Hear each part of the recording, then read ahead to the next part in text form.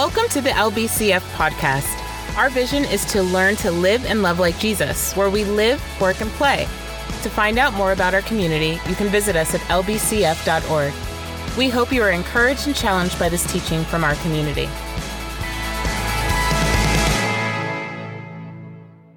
Good morning. My name is Rob Smith. I am a member of the teaching team here. If you don't know, if you are new or visiting, we have a teaching team devoted and dedicated to the teaching of Scripture, and we believe that we are a priesthood of all believers. And so we are members of the community. We're not necessarily all ordained pastors, but we believe in Scripture and God's Word and the authority that it brings to our community here. So I have the privilege of coming before you today and sharing just a short devotional and some Scripture with you and a little bit about who I am and what I like to do. If you don't know, I am a high school teacher. I teach government. I teach economics. And one of the things that I absolutely love to do in every opportunity that I have is to get my students moving and up and out of their desks. Okay, so I want to start us off with a bit of an activity. But before I do that, we've been in this series called What Are We Saying? Okay? And the word that we're focusing on today is the word discipleship. Okay? Discipleship. And one way that I feel like we can emulate discipleship, and one way that I feel like I can show you and give you an example of discipleship, is to share an activity that I do with my students. This is going to require, if you are able to stand and maybe give yourself a little bit of space, if you would like to participate, okay, I would encourage you to participate because I think it will hammer home the idea of discipleship. So, please rise if you are able, spread yourselves out a little bit, and I want to know how good are you at counting to 6, okay? So, if you can count to 6, you can do this activity. I'm going to stand up a little bit higher so you guys can see me because as any good teacher does, a teacher models and then students follow direction. So, if you can count to 6, please raise your left hand. Left hand. How many of you raised your right hand? Ooh. All right. Now, with your left hand, I want you to try to follow along with what I do. I will face away from you so that you can see what I do. It'll be 1, 2, 3, 4, 5, 6. Ready, go. 2, 3, 4, 5, 6. Okay, that's your left hand. Now, with your right hand, it's going to be 1, 2, 3, 4, 5, 6. Ready, go. 2, 3, 4, 5, 6. Okay, now we're going to put it all together, and it's going to look something like this. 1, 2, 3, 4, 5, 6. Ready, go.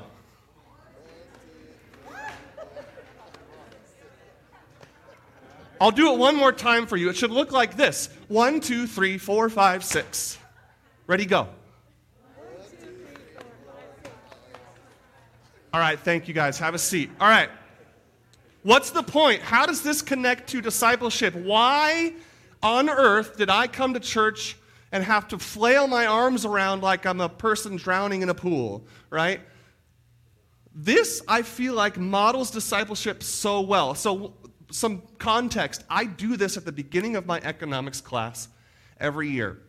The reason I do this is, or how I do this with my students, is I divide them into groups, and each group is purpose is to learn how to do this together.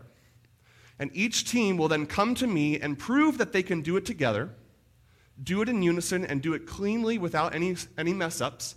And then their job is to go and teach another team and help another team learn, so that by the end of our first day in class, the entire class can get all together, and before we leave, I will say, okay, count to 6.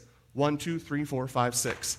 And some of them, just like me, can start doing it while still talking to you and be able to go through the motions and have it down so clearly that they can have a whole conversation with you while flailing their arms around. I do this to such an extent that I will see my students around campus now teaching other students who are not even in my classroom, right? Because they want those students to get a head start, because I teach all seniors, and they're teaching the juniors and the sophomores and the freshmen in my classes, so that by the time that those underclassmen reach my class, they have some understanding of how to count to 6. So they've already got an advantage by the time they get to my room. So how does this connect to discipleship? Well, church, this is literally the definition of discipleship, right? The word discipleship means, or is from the same root word of discipline. Now, discipline is not like the finger wagging, like ruler on the wrist type of thing of discipline. Discipleship means to commit oneself to the study and the learning and whatever it is that you are striving to accomplish. But beyond that, we are called into discipleship to learn and to study and to grow with one another, right? Our scripture today, this morning, is Luke 9:23 through 26. Jesus is talking with his disciples. And his disciples are wanting to know, Lord, we want to follow you. And this is like, Jesus is trying to communicate to them just to the full extent of which he has to suffer in order to endure the ministry that is him, right? And so he said to all, if anyone would come after me, meaning at this time, come after me at this point in history meant basically to become a disciple. If anyone would come after me, let him deny himself and take up his cross daily and follow me. For whoever would save his life will lose it, but whoever loses his life for my sake will save it. For what does it profit a man if he gains the whole world and loses or forfeits himself? For whoever is ashamed of me and my words, of him will the Son of Man be ashamed when he comes in his glory and the glory of the Father and of the holy angels. Right? Oftentimes, I feel like we read this scripture and we read it as like a dire warning of like, if you do not do this, and then therefore, blah, blah, blah, you will be forgotten. I kind of started reading this and I took it a little bit differently, I think, after a few readings. It doesn't feel so much as like a dire warning to us all. It feels like an invitation. It feels like an invitation into the true meaning of what discipleship is. It feels like an invitation to join together in a situation like we just did, where we can learn and try to do things together as a group and strive towards a common goal and strive towards the goodness of each other as one body of believers, right? Jesus clearly commands 3 things of us at the very beginning of the scripture. He says, 1, deny yourself. Now, deny yourself is not simply just the deny yourself of simple worldly pleasures of like cupcakes or pizza or sleeping in and not waking up early. No, denying yourself in this case is Jesus talking about set your pride aside. Set your ego aside. Allow yourself to understand that you do not control the universe. You do not control the world. You do not control your surroundings. You do not have control over that. So why worry about it? Why stress about it? Why worry about things that you cannot control when Jesus Christ is Lord of all, reigns over all, and he is the author of all? Second command. Take up your cross, right? This is the willingness and the ability to have and commit to study and learning and growth, and to take upon yourself the moniker of believer, the moniker of Christian, the moniker and the devotion to the study of your craft, and not waver under any ridicule. Right? To the point that you almost to some extent know that you will endure some sort of rejection for the study and your faith and the belief that you have. And the third thing that Christ commands is to follow me. And in this day, follow me simply meant to join in the company, So Jesus is basically saying, follow me. What he means is to join in the company of disciples and the believers who traveled in ministry with Jesus. Jesus is literally inviting people into the ministry, right? So I want to take these three and I want to apply it to the activity that we just did. How many of you denied yourselves when you finally stood up?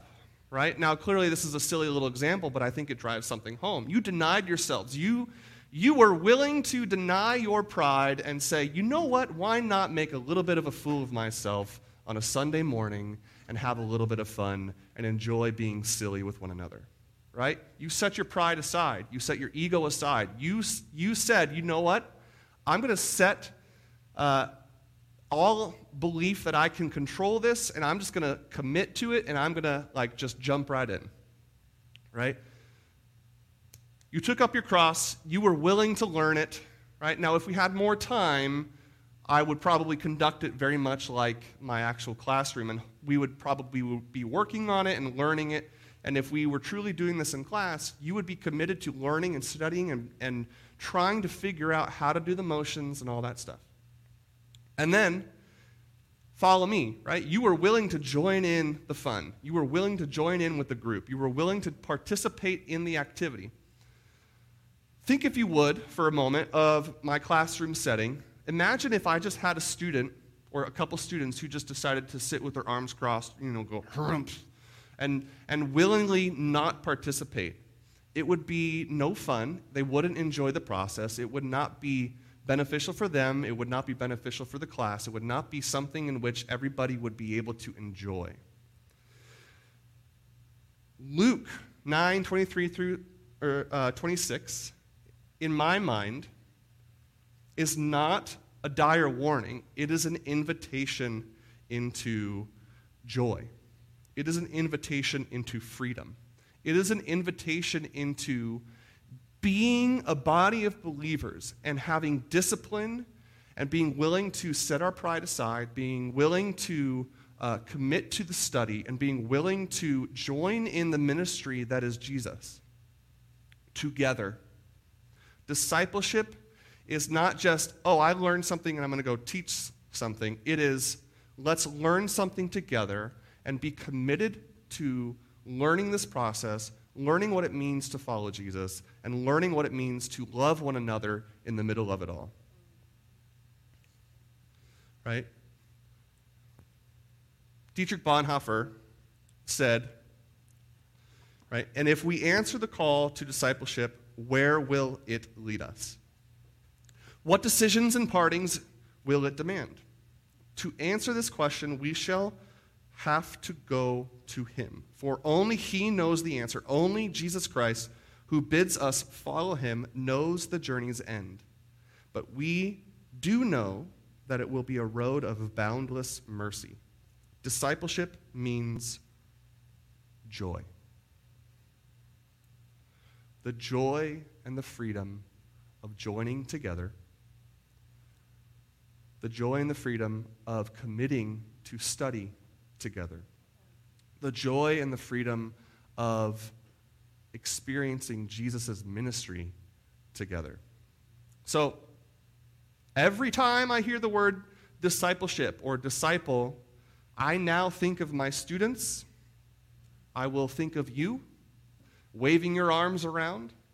I think of any people, any group, any one, 2, 3, 4, however many people, joining together and being committed to the study of Scripture, being committed to loving one another, and being committed to joining in the ministry that is Jesus. The joy of releasing control. The joy of committing to learning. And the joy of entering into that ministry with one another towards the goal of Jesus. That, I believe, is discipleship. Let's pray. Father, we come before you so thankful. We come before you so joyful. We come before you set free.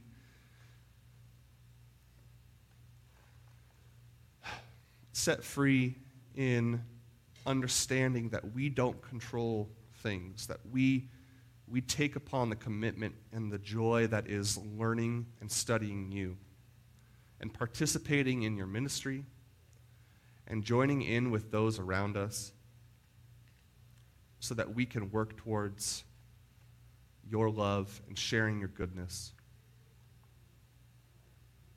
Father, we love you.